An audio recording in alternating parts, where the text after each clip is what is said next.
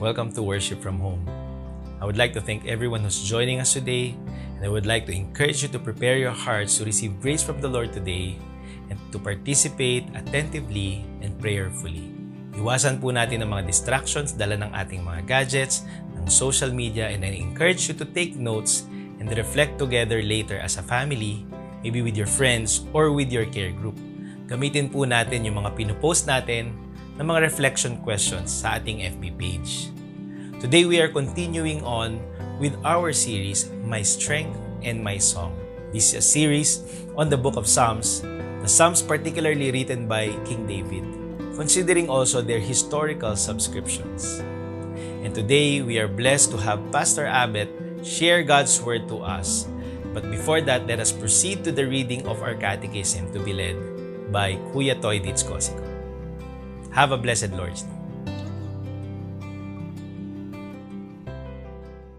Blessed Sunday, everyone. Breadcom Church, I hope that you are all well for this Sunday's catechism. We will be reading and reflecting question number 16. And the question is, what is sin? The answer, sin is rejecting or ignoring God in the world He created, rebelling against Him by living without reference to Him, not being or doing what He requires in His law, resulting in our death and the disintegration of all creation.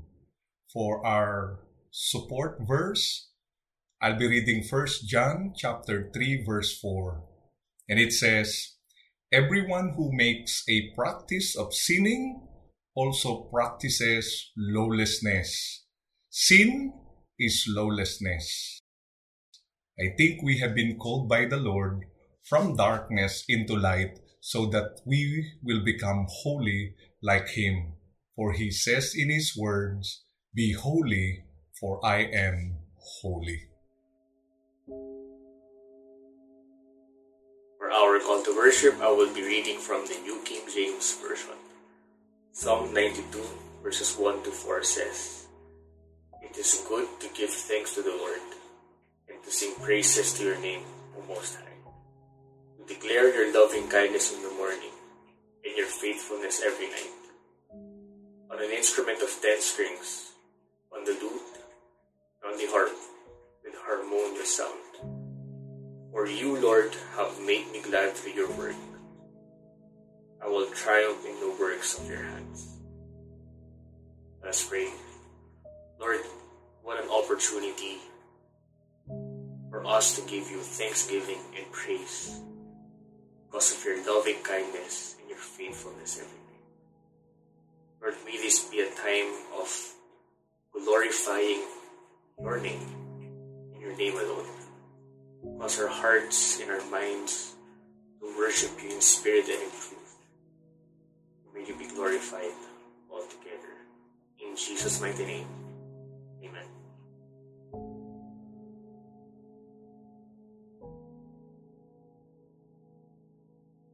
Good morning, Breadcom QC family. It is a joy to be with you, at least virtually, in our worship from home today.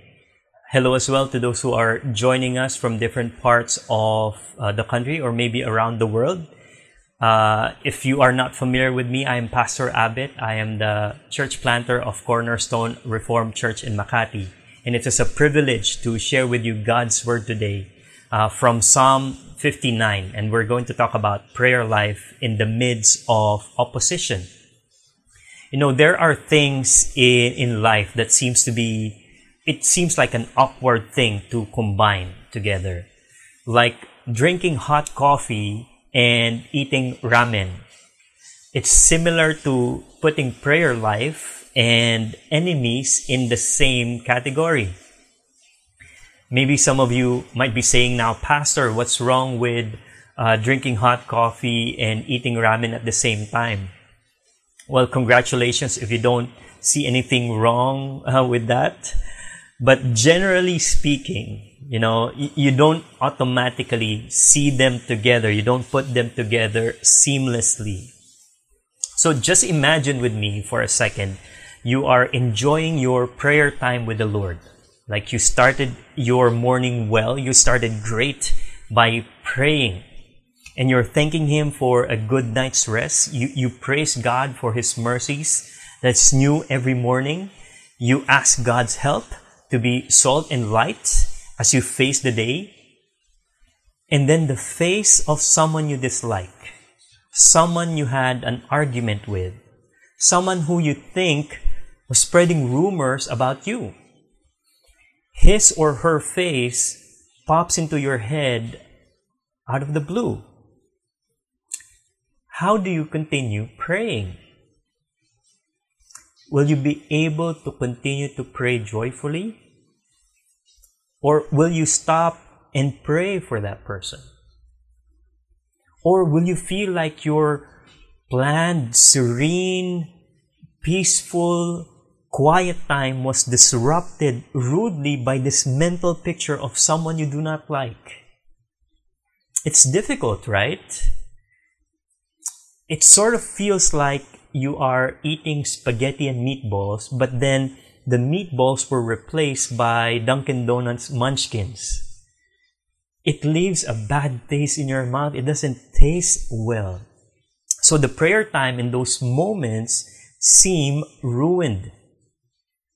But the book of Psalms is full of these messy, awkward, honest situations, reminding us that it's actually normal, sometimes even beneficial to pray, especially through difficult situations like this.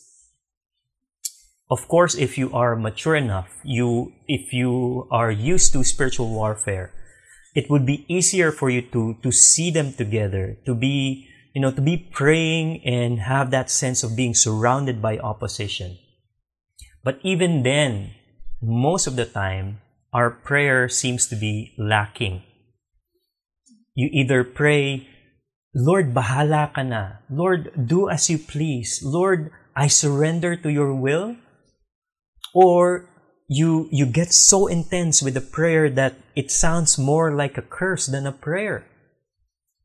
But there's nothing happening in between. Thankfully, we have Psalms like this Psalm 59, which gives us a more nuanced approach to prayer when we are surrounded by enemies. So we know that David in his lifetime had his fair share of enemies, even before he was made king. In this case, men were lurking around his home. They were ordered by Saul himself, and they have a shoot-to-kill order from the king.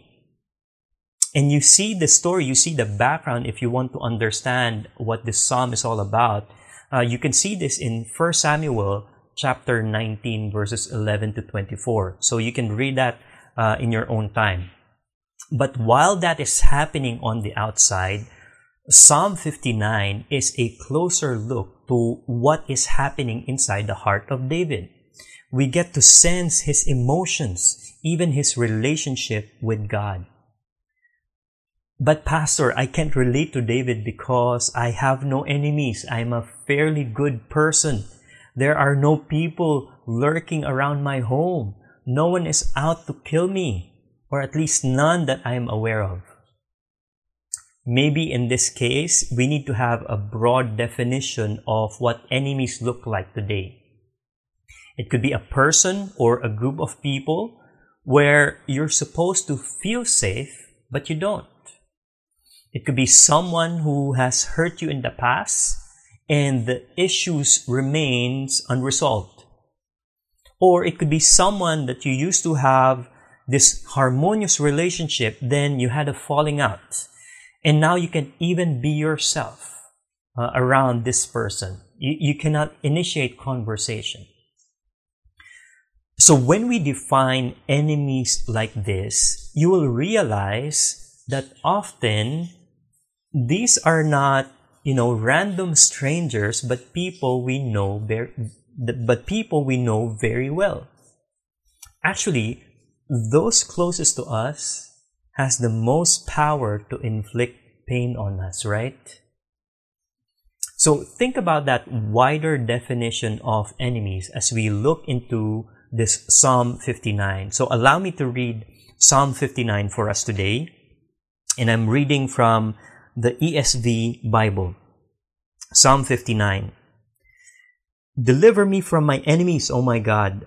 Protect me from those who rise up against me. Deliver me from those who work evil and save me from bloodthirsty men. For behold, they lie in wait for my life. Fierce men stir up strife against me. For no transgression or sin of mine, O Lord, for no fault of mine they run and make ready. Awake, come to meet me and see. You, Lord God of hosts, are God of Israel. Rouse yourself to punish all the nations. Spare none of those who treacherously plot evil. Each evening they come back, howling like dogs and prowling about the city.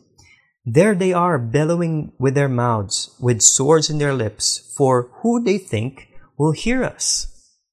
But you, O Lord, laugh at them. You hold all nations in derision. O my strength, I will watch for you. For you, O God, are my fortress. My God in his steadfast love will meet me. God will let me look in triumph on my enemies. Kill them not, lest my people forget. Make them totter by your power and bring them down. O Lord, our shield, for the sin of their mouths, the words of their lips, let them be trapped in their pride, for the cursing and lies that they utter. Consume them in wrath, consume them till they are no more, that they may know God, that God rules over Jacob to the ends of the earth. Each evening they come back howling like dogs and prowling about the city. They wander about for food and growl if they do not get their fill. But I will sing of your strength. I will sing aloud of your steadfast love in the morning. For you have been to me a fortress and a refuge in the day of my distress. O my strength, I will sing praises to you. For you, O God, are my fortress, the God who shows me steadfast love. May the Lord bless the reading of His Word. So what was going through David's heart while he was being surrounded by enemies? How did he pray? And in this psalm, allow me to share with you 3 ways we can pray to the Lord while we face opposition. Here's point number 1. We can ask God's help against our enemies. We can ask God's help against our enemies. You know, David went straight at asking God's help. We see in verse 1 and 2 what David wants God to do for him, right? Deliver me, protect me, save me from bloodthirsty men. There was no adoration, no thanksgiving, just a straightforward petition to the Lord to help him. And not only is David pleading to the Lord to do something for him, he is also asking God to do something with his enemies. You see that in the second part of the Psalms, right? In verse 11 and 12 and 13, kill them not, make them totter by your power. Let them be trapped in their pride. Consume them in wrath. Consume them till they are no more. Wow, those prayers are really not shy. How can David boldly pray these things to the Lord? Well, that may imply that, he is so desperate that he is praying this prayer, or he is sure that God will hear his prayer. And we need to know, and we need to see that David's confidence in asking the Lord is contingent on his claim of his innocence. Look at verse 3 and 4 again. Behold, they lie in wait for my life, for fierce men stir up strife against me, for no transgression or sin of mine, O Lord. For no fault of mine, they run and make ready. We need to keep this verse in mind because I think this plays a crucial role in our message today. So, David is bold enough to make this prayer to the Lord because of his assertion that he is innocent. And that may be true. these people are out to get him, not because David was evil. They were out to get him because they are evil. They were sent by King Saul, who had evil intentions towards David. And David was nothing but good to King Saul. David loved his son Jonathan. He loved his daughter Michal. I think one common response, our common response when we are faced with great opposition is to ask or to think, what did I do wrong? Why am I receiving this hate? Sometimes we are quick to play that victim role and say, people are out to harm us even though we haven't done anything wrong. And sometimes that may be true. But we say these things very quickly because we are blinded by our own faults. Let me just illustrate. If collection agencies keep calling you every day, maybe going to your house from time to time because you haven't been paying your credit card bills, can you still pray this prayer and ask the Lord's help to deliver you from collection agencies? So yes, God defends His people according to His righteousness, but He also disciplines those He loves. So maybe at that point, with that example, more than defending, we need discipline. We need to confess to the Lord. We need to set our finances in order. But if that is not the case, if we know that we are really innocent, and we know, maybe David is innocent in this case, but he did not remain innocent throughout his life, right? But if we really are, there's no fault of ours. If people are out to get us not because of our iniquity, not because of our own faults, then we can be sure that God will righteously defend us one way or another. We need to trust that. And like David, if we know that, we can confidently ask God's help against our enemies. That's number one. Here's the second prayer.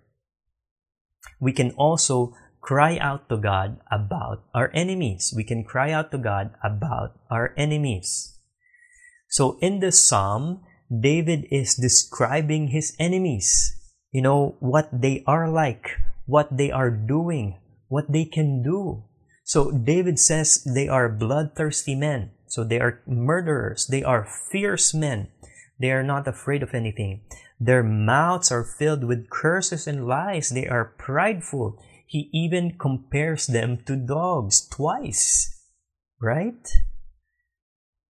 This is such an odd thing to see in a prayer. I mean, why would you even describe your enemies to the Lord? Why would you even mention these things in your prayer time? Does God need to know about what we think about our enemies? Perhaps not. But we do. We do. We need to hear from our own mouths what we really think about those who oppose us. Because that leads us to a point of honesty and transparency before the Lord. And in our honesty, our hearts are exposed. This prayer may sound unusual, but 1/3 of the Psalms are like this. This is called a lament psalm, which I think we need to recover in our personal and communal prayer times. A few months ago, I read this really heartfelt lament written by our very own Pastor Stan Cruz. It was very relevant and honest. A psalm of lament is a passionate plea to the Lord to be true to His word. And many times you will see this as the psalmist is, he's feeling deeply the tension between his broken world and what God can do about it. And he brings his questions, his concerns to God. And that's the difference between a lament and a complaint. A lament is directed towards God, and it ends in submitting to God's will. My friends, a lament is good for your soul. A lament is good for our mental health, which is very fragile these days. And despite its awkwardness, describing what's happening and describing those who oppose us back to the Lord, there's beauty in praying like this, because it connects our prayer life to the messiness of our world. By praying something like this, your prayer life becomes grounded in your present realities. It is no longer a disconnected part. It is part of your everyday world. They now can coexist because of lament. So keep telling the Lord about your enemies. Don't be afraid. Be honest. Describe them in detail. Don't hold back. Do this in your personal time. Be consistent. Just one warning. I hope that you are describing your enemies to God and not to others. Because when we do that, when we talk about our enemies to others and not God, we're actually building an army for ourselves against our enemy. Right?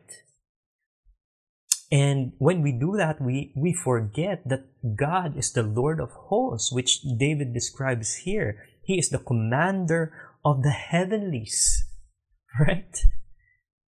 If He is the commander of the armies in the heavens, you don't need any other reinforcements. As we keep describing to the Lord the oppositions we are facing, God may slowly bring our hearts to the surface, so we can see for ourselves the condition of our hearts. Sometimes it leads to confession, and that's what we see in a lament. Or it would lead us to remember what God has done in the past. That's also part of lament. But it will always, ultimately, end in trusting in the Lord. And that is our third point. The third way to pray is to trust God's power above our enemies. We can trust God's power above our enemies. One of the benefits of telling God about our enemies is it helps us put in perspective the powerlessness of our enemies compared to the absolute power of God. And we see in verses 5, 8, 9, and 10 how David recognizes God as the commander of the heavenly armies, that He is a strong and mighty fortress, that He shows us His steadfast love. You see how we start from describing what our enemies can do, then quickly transition to describing what God can do. And when you put them side by side, you will realize how foolish it is to not trust God in all of these. That's why, even David says, you laugh at them, right? And this trust leads us to rejoicing. Look at verse 16 and 17. But I will sing of your strength. I will sing aloud of your steadfast love in the morning. For you have been to me a fortress and a refuge in the day of my distress. O my strength, I will sing praises to you, for you, O God, are my fortress, the God who shows me steadfast love. Why is David rejoicing aloud? Was his problem finally resolved? Actually, no. If you look at the background of this psalm in 1 Samuel 19, he just barely escaped with the help of his wife. But this is not the last time there's a threat to David's life. It happened over and over with the hands of different people. So David's enemies are still there. They still surround him. They're actually even closer. The danger is still present. It is still real.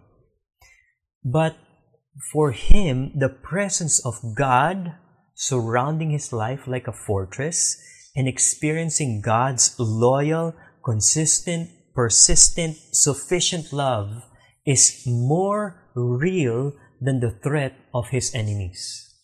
It is more real than the oppositions that he's facing.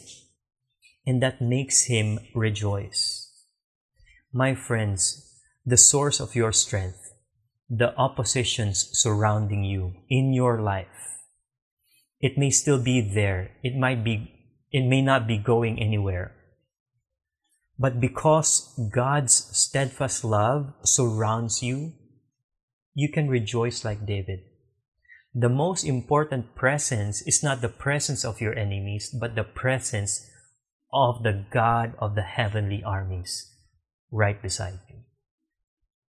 So let me just quickly summarize how we can pray in the midst of our opposition. We can ask God's help against our enemies. We can cry out to God about our enemies. And we can trust God's power above our enemies. But realizing and understanding these things does not automatically mean we can easily do them. In fact, it's still quite difficult. It's not common for us to pray specifically about what we want God to do for us and against our enemies. It does not come naturally to talk to God about our enemies, right? It's easier not to talk about it. And even though we know that God loves us, we know that He is there, we are still overwhelmed by fear or anxiety or concern when enemies surround us. Let me give possible reasons why, it's not easy to pray these things. For those who are craving for approval, it stresses you to think that there are people who would consider you as an enemy because you're a fairly good guy. So it's difficult to even start praying because you cannot imagine people hating on you. For the younger crowd here, maybe it's killing you that some people don't even react or give likes to your social media posts. And sometimes you are so concerned because you think that their posts are about you. And so when you're so consumed about what people think about you, it ruins your prayer life. Because what you really want is to be liked. So putting them in a category of enemy and asking God's help seems absurd. It doesn't compute. For those who are driven by success, this seems like a no problem to you. You expect opposition along the way. In fact, you see it as an indication that you are moving up in the world. So, when you see opposition, it's a hurdle to overcome or maybe destroy, right? So there's no need to pray because you don't mind having enemies. What matters is that you're making it up in the world. What matters is you've made it in the world. But when you reach the top and you look down and see a number of close relationships you had in the past that used to be warm and welcoming that is now cold and distant, all because you did not attempt to resolve the tensions that you've had, all in the name of being successful. For those who if you value either comfort or control, you want to make sure that the delicate balance of your life remains intact. So your response to understanding and knowing that there are enemies around you might be opposite extremes. Either you don't deal with enemies at all, you're sweeping everything under the rug, and you're not talking about it. It's as if they don't exist. or you will go out of your way to make sure that everything is resolved, right? You're pushing everything to make sure that this is resolved in your life. And there's no space for trusting in the Lord. There's no space for having healthy lament. And both options lead to restlessness. That's why there's tension with prayer life and facing the opposition. You know, Jesus had his own share of enemies while he was on earth, but he dealt with them in a radically different way. In fact, he had this to say in one of his sermons in Matthew 5, verses 43 and 44. He said, You have heard that it was said, love your neighbor and hate your enemy. But I say to you, love your enemy and pray for those who persecute you. You know, my friends, we don't appreciate the value of this message until we realize that this is exactly what Jesus did. Remember the final week of Jesus. Enemies are converging around him. They are conspiring to arrest and kill him. And the hot spot of opposition in Jesus' life is in Jerusalem. And you know what he did? He courageously entered Jerusalem in that final week. On his final night, knowing that he is about to be given to his enemies, he chose to celebrate the Passover with his close friends. You know, you remember I said earlier that those closest to us has the most power to hurt us. So it must be heartbreaking for Jesus to be in that room, knowing that one of them will betray him, knowing that one of them will deny him, knowing that the rest of them will scatter. And yet, you know what he did? He shared a meal with them. He washed their feet. He loved them. He prayed for them. In our passage, we see David asking to be delivered from his enemies. On the cross, Jesus was delivered into his enemies. For no transgressions of his, for no fault of his, for no sin of his, as our passage in Psalm 59, 3 and 4 says. He was delivered into his enemies. Remember, David prayed against his enemies on the cross. Jesus prayed for his enemies. Father, forgive them, for they do not know what they are doing. He even prayed a psalm of lament. My God, why have you forsaken me?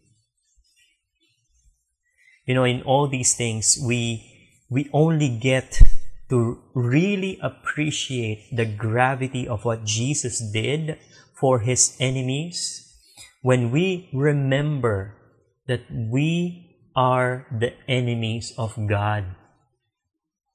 We are the enemies of God that placed Jesus on the cross.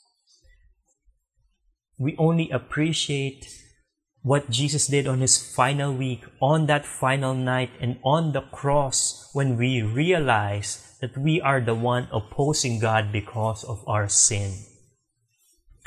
And Jesus faced his enemies. He prayed for his enemies. He loved his enemies. He died for his enemies so that you and I can no longer be considered enemies of God. Remember Romans 5 verse 8 and 10. But God shows his love for us in this, that while we were still sinners, Christ died for us. For if while we were enemies, we were reconciled to God by the death of his Son.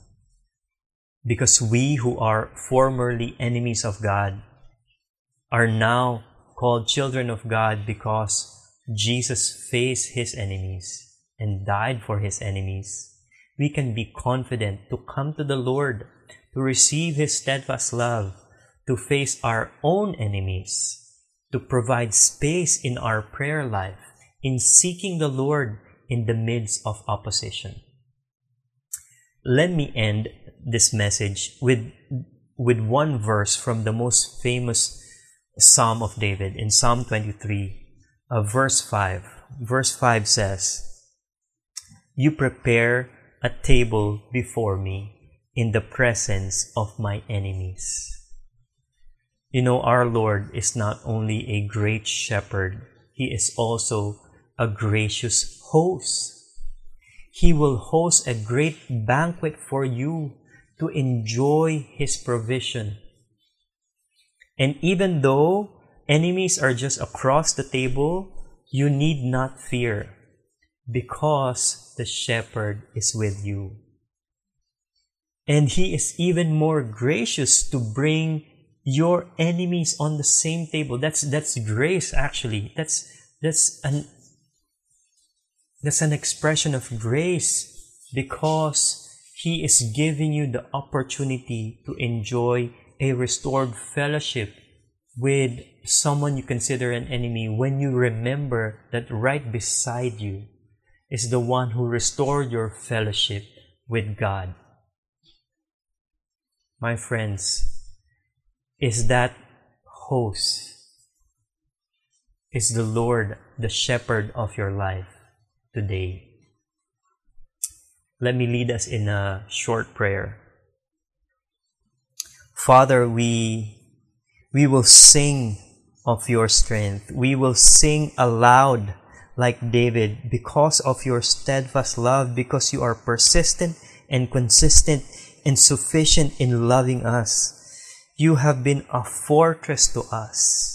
You have been a refuge to us in the days of our distress. And so because of these things, Lord God, we can withstand the opposition in our lives. Lord, as we face enemies day by day, help us remember that the most important presence is your presence in our lives. Lord, we remember the sacrifice of Jesus on the cross, dying for His enemies, loving us so we can no longer be considered enemies of God. And help us, Lord, enjoy this restored fellowship with you and share this restoration, this restored fellowship with those we consider as enemies. We praise you, we love you in Jesus' name. Amen.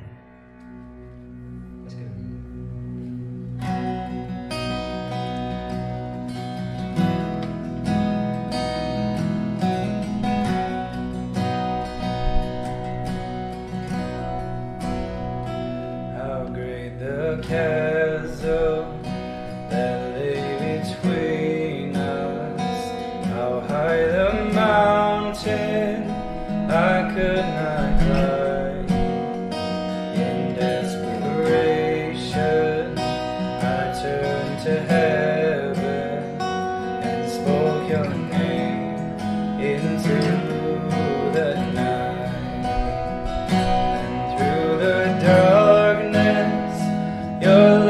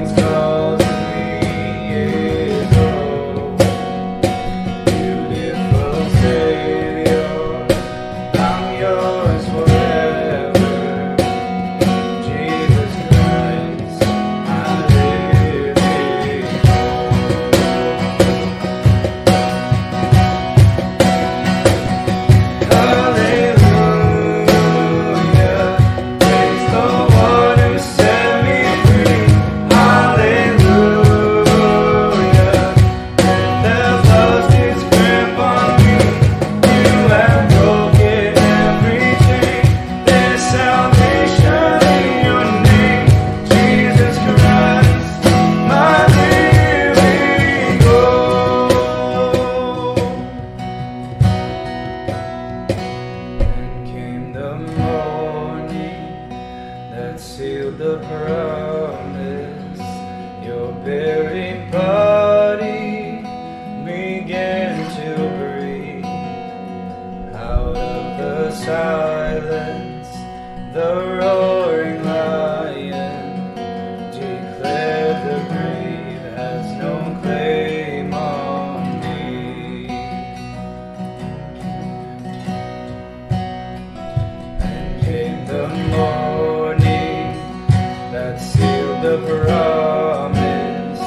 Your very body began to breathe.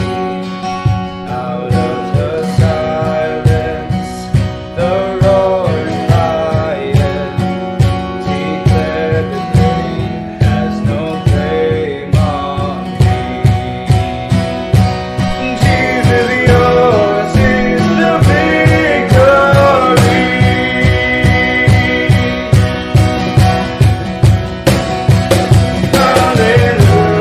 Hallelujah, praise the one who set me free. Hallelujah, death has lost its grip on me. You have broken every chain. There's salvation in your name, Jesus Christ, my living hope. Hallelujah, praise the one who set me free. Hallelujah, death has lost its grip on me. You have broken every chain. There's salvation in your name, Jesus Christ, my living hope. Hallelujah, praise the one who set me free. Hallelujah, death has lost its grip on me. You have broken every chain. There's salvation in your name, Jesus Christ, my living hope.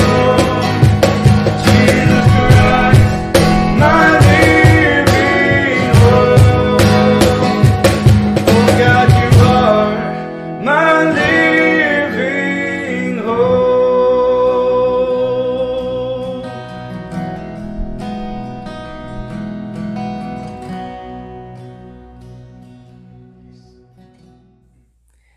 Before we close in prayer po, I would like to invite everyone to join us in our first ever Worship from Home live next Sunday. Our worship service will be streamed live on our Facebook page on October 25, 4 p.m. And it will be followed shortly with an online fellowship via Zoom. We will also get to participate together in the Lord's Supper. So please have your bread and wine prepared in advance. It will be a wonderful opportunity to feel that sense of oneness again as a church, even virtually. Tayo pong lahat ay yumuko at magpasalamat sa ating dakilang Diyos. Father in heaven, thank you for the word that we received today. Use it to shape us and our community so that we can reflect your love towards people around us and even towards people who for us are difficult to love. Lord, make us come to you in times that we are in trouble and help us in our most difficult situations. In Jesus' name, people of God, may the Lord bless you and keep you. The Lord make His face shine upon you and be gracious to you. The Lord turn His countenance towards you and give you peace. Amen. Have a blessed Lord's Day, everyone, and please stay tuned for a few more announcements right after this.